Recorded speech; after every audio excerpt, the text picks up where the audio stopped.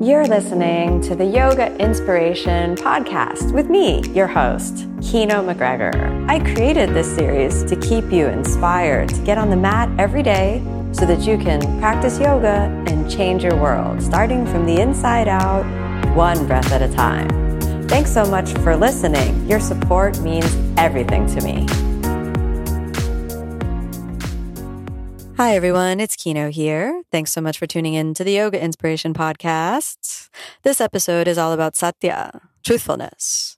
I hope that each of you leave this episode with a quest, an inner quest, to dive into the deeper questions of what yoga is and what yoga is all about. Remember that you can always practice with me on omstars.com. I look forward to seeing you in class. If you haven't left a review yet for this podcast, please take a moment and let me know how you're enjoying it. Really keeps me inspired that I know that you're out there listening. All right, let's dive in.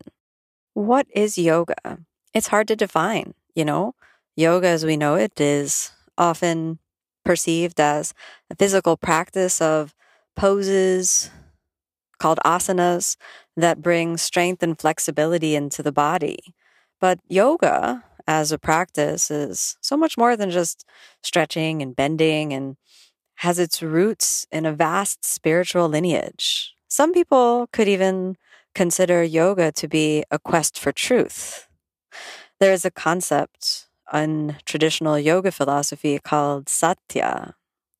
Satya is the Sanskrit word which is usually translated as truthfulness. In many ways, the goal of yoga is to cultivate knowingness, true knowingness, to understand what Satya really means. It's important to dive into what is the essence of yoga. Yoga traces its roots in the spiritual lineage of Hinduism and the Upanishads, which come from India. This ancient and sacred knowledge is given to us with a long history of yoga practitioners within India. So when we think about the concept of yoga as the quest for truth, what we're after is a quest for the answers to some of the deepest questions about life. The idea that there is a truth, for example, is something that perhaps many of us are pursuing. But before we dive into what truth may mean in our contemporary age, let's go a little bit more into the etymology of the word Satya. In the Vedas, and in the sutras of yoga, the meaning of the word Satya is more than just truth or objective truth. It's an ethical concept about the value of truthfulness, and it's considered a virtue along the path of yoga. This is why Satya is included in the ethical principles that guide all yoga practitioners. Satya has a related concept called sattva, which is also derived from sat. Sat, the Sanskrit word, which means true essence, true nature, spiritual essence, and character. Sattva is one of the gunas or concepts of reality, manifestations and embodiments of reality. That means goodness, purity, harmony, and everything that advances the search for the true nature of self. If we think about Satya, then we understand that it has a relationship with the concept of sattva. Sattva, this harmonious state which is very correlated with the achievement of the practice of yoga. Beyond only the Yoga Sutras, Satya is a central theme in many of the Vedas, equated with the concepts of harmony, balance, justice, and the natural order of things. The principle of Satya is also connected with objective and universal truths, almost like laws that govern the operation of the universe and everything within it. Along these lines, Satya, this universal truthfulness, is considered essential. And without it, without this universal truthfulness, the universe and everything in it just wouldn't function. The opposite of Satya is falsehood and delusion. If we understand the spiritual presentation of Satya as universal truthfulness, Within the context of Vedic literature, truth and truthfulness, Satya, is also a form of reverence for divinity, while falsehood, delusion, and lies are a form of what you could call moving away from divinity, moving out of alignment with the universe and universal laws. Satya, truthfulness, includes action and speech. Not only laws, but also how an individual person conducts themselves in the world. Satya isn't only about the past, but is about how you are now, what actions you're taking now, and how these actions now are relevant in the context of a potential future. So when we think about Satya, it's more than just speaking only truth. It's a principle of truthfulness that brings you into alignment with the greater good. This moral and ethical principle is written about not only in the sutras, the Vedas and the Upanishads, and is important for every yoga practitioner to really take a look at what Satya means for you individually. The Upanishads state, nothing is higher than the law of righteousness. The weak overcomes the strong by the law of righteousness. Truly, that law is the truth, Satya. Therefore, when one speaks the truth, they say, that person speaks righteousness. If that person speaks righteousness, they say, that person speaks the truth. For both are one. The Upanishads continue, truth alone triumphs, not falsehood. Or another translation, the true prevails, not the untrue. And yoga seeks to help you understand what is true and what is untrue. The Yoga Sutras of Patanjali encourage every yoga practitioner to get firmly grounded within Satya. Satya is presented as one of the 5 yamas, the moral and ethical principles that help guide the actions of the yogi in the world, along with ahimsa, which is nonviolence, asteya, which is refraining from stealing, brahmacharya, which is moral and ethical guidance regarding our sexual habits and our relationships with our partners, aparigraha, which is restraint from covetousness and craving.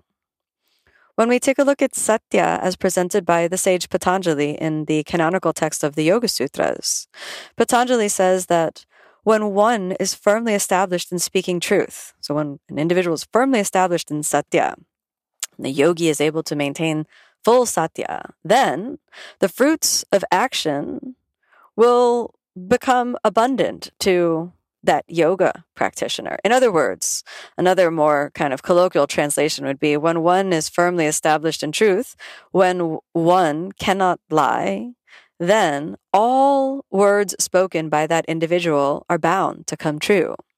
So for those of you that are interested in affirmations and say daily affirmations, the level of your personal Satya will determine, according to Patanjali, the level of your personal Satya will determine how powerful those affirmations really are. For example, if you speak a lot of untruths throughout the day and engage in actions which are out of alignment with Satya and instead in alignment with falsehood and delusion, then your words won't have as much power. Those affirmations just won't be as powerful because they won't be grounded in the universal law of Satya, truthfulness. We could consider Satya as a restraint from falsehood and lies in an individual's action, in how you act and what's happening in your body, in your words, your speech, your writing, what you communicate. And also in feelings and thoughts in your mind. So if we think about the notion of individual Satya as the restraint from falsehood, refraining from lying, that's one level. But even deeper than that, the path of yoga aims to bring practitioners into the highest form of truth. If we understand yoga as a quest for truth, then we're aiming to experience what is true and what is untrue, beyond the personal. If we're reaching for universal truth, to experience the Satya, the truth of the universe, then we must move slowly up the scale from individual truth to universal truth. One of the goals of yoga is to cultivate what's called viveka khyati, which is discriminative discernment. sometimes seen as the ability to decipher what is true from what is untrue, what is impermanent from what is permanent. Sometimes yoga philosophy is presented in a dualistic framework that asks yoga practitioners to delineate between what is called Purusha, the eternal spirit, and the phenomenal world of Prakriti. And so much suffering or ignorance arises, according to yoga philosophy, because of the conflation of what is permanent with what is impermanent, with what is true from what is untrue. If we can't experience basic Satya of our everyday life, how can we possibly experience universal Satya? So as we move into the practice of yoga, we're attempting to cultivate the light of knowledge. And this is sometimes presented as the jnana diptir, the lamp of knowledge. The idea being that falsehood only lives in darkness, as an analogy. And when the light turns on, you reveal what has been shrouded in darkness in the pure light, and you can see it clearly. Much like when you walk into a room that you've never been in and the light hasn't been turned on, you don't know what's in there. But as soon as you turn the light on and walk into the room, you can see what has been previously shrouded in darkness, revealed in the light. In the same way, the jnana diptir reveals in the light what has been shrouded in darkness, so that we can experience the truth, the satya, of what is. Unfortunately, both yoga practitioners and everyday people live our life in what we think is true, but is actually just relative truth or subjective truth. So let's dive into what relative truth is. Relative truth is a personal experience of reality, very often contained or expressed in value judgments and opinions. These value judgments and opinions are ours. It's what we think about the world. And the way a thought works is if you think it once, you can think it consciously, and then you think it again and again and again. And soon that thought, which was really just a value judgment or opinion that you drew based on your experience, gets planted in the neurobiology of your brain. And that has a quality or level of truthfulness. That is how you see the world. That is what you think is true. No matter how much you think that, however, there are within that realm many relative and subjective truths. We often inherit these truths consciously and mostly subconsciously from our culture, our family, our upbringing. I'd like to share a pretty benign example of the way relative truth can be just kind of sucked in through osmosis from our family. Well, my husband's father never really liked dogs very much, and there was a reason for that. He always said, dogs are dangerous. Well, I come from a very different family. My father used to breed Dobermans, quite large dogs, and so I never thought even what many people consider to be a large, scary dog. I thought that they were friends. So one day when there was a very friendly, agreeable, cute Labrador that was staying with us, Tim shared with his father, Tim's my husband, and he shared with his father that we were taking care of this very cute teddy bear-like fluffy Labrador. To which Tim's father said, Labradors are dangerous dogs. Tim looked down at this fluffy teddy bear, staring at him, really only interested in two things, being pet and eating whatever was available, and thought, then perhaps his father was wrong, and that his father was not speaking a universal truth, but in fact a subjective or relative truth that was really just his opinion. And it shocked my husband to hear that exact statement, because when my husband met the Dobermans that my dad was keeping, he said, ooh, Dobermans are a dangerous dog. And when he heard the words of his father mirrored back to him, he stopped for a moment and thought, wow, how many other thoughts are in there that I've just taken as absolute truth? And this level of thinking, what we often experience as absolute truth, these value judgments and opinions that we have about reality, these are called in yoga the samskaras. These are patterns that are woven so deeply into the fabric of our consciousness that we are thinking these thoughts without even realizing that we're thinking these thoughts. The power of the subconscious mind is so vast and deep that 95% of our thinking is actually happening in the subconscious world. So, in order to experience universal truth, we first need to break free of all of the chains of unconscious bias that are contained within our relative subjective truth that we've internalized and told the story of. This is the way the world is. Labradors are dangerous dogs. This is a subjective reality, perhaps based on an individual experience, but it's not a universal truth. And what yoga is after is to help you find a path out of delusion into real universal truth.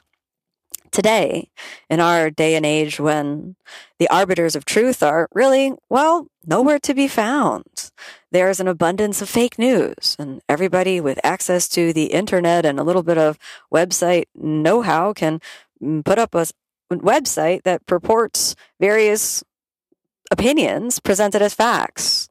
There are handy people, crafty people in every corner of the world that can engage in what's called deep fakes, where people can fake others' identity. You can even create an entire identity out of artificial intelligence and publish articles and videos under an entirely fabricated identity. Then there has been a basic devaluation of institutions which have been previously considered trustworthy.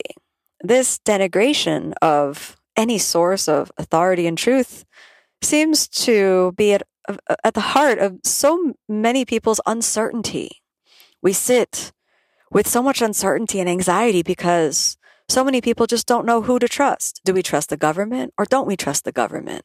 Do we trust our elders within our chosen faith or religion, or do we not?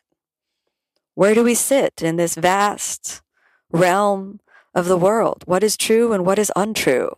It can feel so lost, so confusing to be out there in the world, reading headlines from one ecosystem or another without understanding who's behind each of the studies or the articles that we may be reading. When you enter one ecosystem in the online world, we can enter a space where the algorithms which drive the way we consume so much of our media these days can create an echo chamber of personal opinion that's presented as absolute truth. So that value judgments made by an individual who has a vested interest in us thinking one way can influence our thoughts and even our behavior in the world.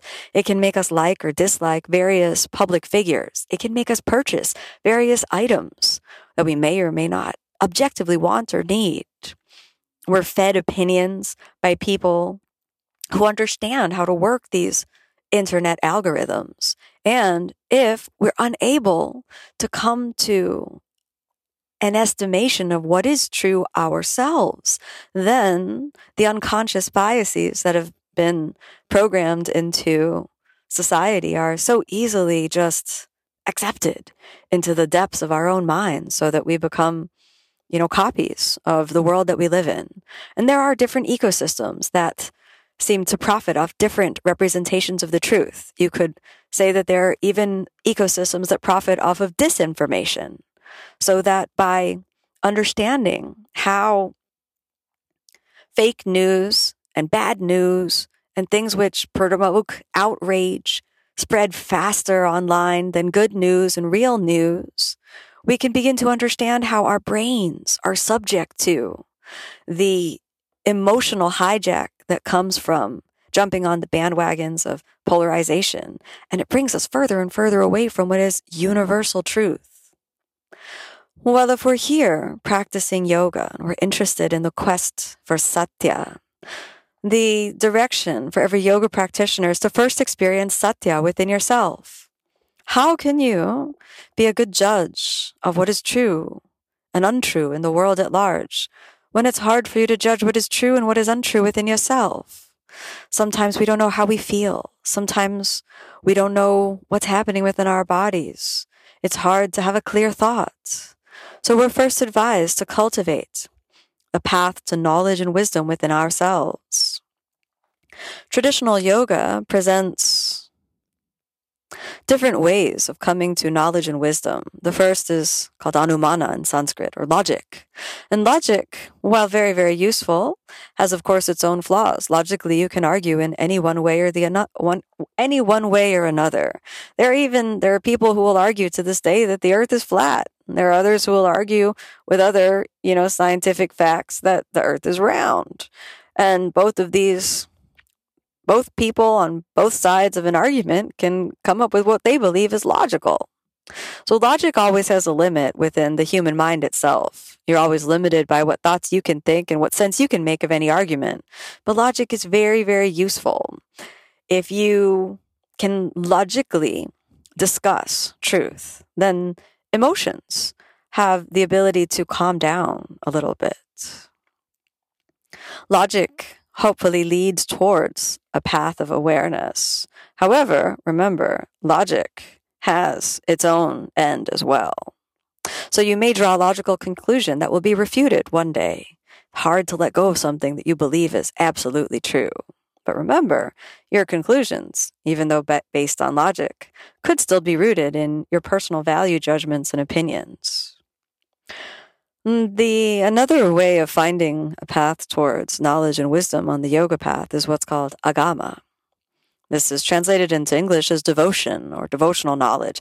Knowledge that you believe because you trust the source. I think that you could see there are many problems with this. However, before we dive into the problems, let's talk about what's good about agama. When we're talking about spiritual knowledge, we often have to trust our teachers and saintly individuals who have written sacred scriptures that have come before us that talk about how to practice these esoteric practices of yoga, meditation, and spiritual awakening. When we trust what's written down in these sacred books, then this can help us on the spiritual path. However, if the source of knowledge is not to be trusted, for example, if you believe a leader or an individual of a sect or even a political party, and you find out that that person has been lying, well, that means that your state of devotional knowledge has been taken advantage of. So there are, of course, limits to agama. Similarly, just because you read it in a book or a website doesn't mean you should trust it as 100% true. Finally, there's what's called pratyaksha, which is knowledge gained from direct experience. Knowledge gained from direct experience seems as though it would be incontrovertible, and it is very hard to talk someone out of something they have personally experienced. But even this has its limits. While knowledge that comes from direct experience can really help people break out of the bounds of limiting thoughts, knowledge based on personal experience can have its restrictions or limitations as well. For example, two people coming to the same experience can come away with two different stories about what actually happened. Two people can watch a video of something that happened and draw two different conclusions. If you're in a committed relationship, you know that many arguments between couples take place because, well, two people have a difference of opinion of what happened and what someone's intention was. So pratyaksha, our direct experience, also is a value judgment. We make a judgment based on what happened. It's how we felt in that moment. Two people's experiences can be very different. In many ways, we're at an intersection where people have very polarized and different views of what reality is. When that view is challenged, people seem to get very emotional, defend their point of view because their point of view is real to them based on their direct experience. It's hard, so hard to understand what Satya means in our contemporary age. And this is why I really encourage all yoga practitioners to come back. I encourage all yoga practitioners to come back to personal practice, to understand that what we are interested in is individual authenticity as well as transcendental truth. The very notion that there is a universal truth out there. This is something that is radical in some ways. The idea of a universal truth. Unlike relative truth, subjective truth, universal truth is impersonal. This is the type of truth that is true whether you believe it or not. So when we think about universal truth, I want you to think for a moment about the law of gravity. The law of gravity is a universal truth. Gravity is something that's very real here on the planet Earth. Every object, every living being on the planet Earth is subject to the law of gravity. This is a basic truth that everyone, I believe, understands. Now, when we understand universal truth, think about this. Gravity and the law of gravity is true whether you believe it or not. If you stand at the side of a building, and please don't try this, but if you stand at the side of a building and say, I refute the law of gravity, and jump off of a building, you're still going to be subject to the law of gravity. Even base jumpers who seem to defy the law of gravity are actually working with it, not against it. Universal truths do not care whether or not you personally agree or disagree with them. Universal truths, well, they just are. And you can tell a story about that. You can disagree with them or not like them or like them a lot. But really, your opinion doesn't matter. Universal truths are what we're after when we're talking about Satya, when we're talking about cultivating the ability to discriminate between what is true and what is untrue. The Satya that's cultivated along the practice of yoga is so much more than just being able to determine what is true and what is untrue in our everyday life when we're reading the news and talking to people. The high level of Satya that we cultivate in the yoga practice is aimed at the universal truth of being, the very nature of being. Who are you? And where do you come from? And why are you here? Is there a God? And if there is a God, how do I know that God exists? This is the lamp of knowledge that shines not only within oneself, but into the vast, expansive, limitless nature of the universe to perceive and to see beyond subjective, experiential opinions, and instead to connect in with the universal truth of what is. Satya, truthfulness, authenticity of being. Who are you? Where do you come from? What does this all mean? The story that you tell around reality makes a very big impact on how you feel day to day. The story that you tell about what the universe is makes a very big impact on what you experience day to day. So as you work with the concept of Satya, allow yourself to tap into a path to timeless knowledge and wisdom, a knowledge gained from direct experience that convicts you in the truth of who you are, to understand that at your core nature, there is something transcendental, something that is stable and is whole and complete and cannot be bound by the everyday ups and downs of life. An everlasting peace, a rock that you could rest your faith upon. If you experience this moment to moment, even have a glimpse of it here or there, then we're getting closer to the concept of yogic Satya. When you engage in the world with subjective opinions, it's so easy to devolve into arguments, so easy to devolve into name-calling and more polarization. Instead, tapping into the idea of universal truth, the cultivation of a transcendent view of Satya. This is the real quest for truth that is at the heart of yoga.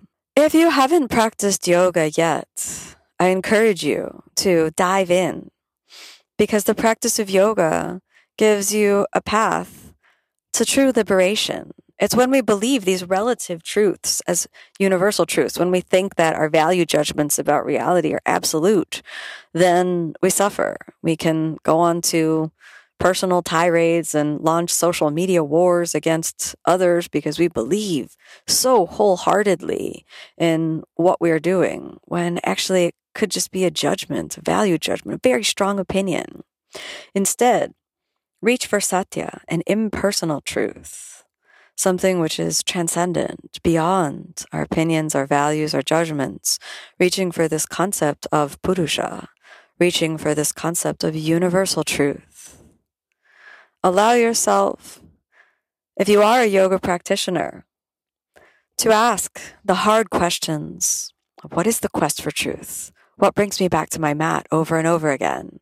How is it that these yoga poses help me in my quest for truthfulness, for wisdom? How can I experience real truth, which is free from value judgments, free from my emotional reactions, the stories I tell, my likes, my dislikes, my preferences, all these patterns that are woven so deeply into the subconscious mind? How can I be free? What is personal liberation except to live in alignment with the truth and the way out of suffering? And this is the path of yoga. Hey there, it's Kino here. I just wanted to thank you for tuning in to my podcast. Your support and your time and your attention really mean a lot to me.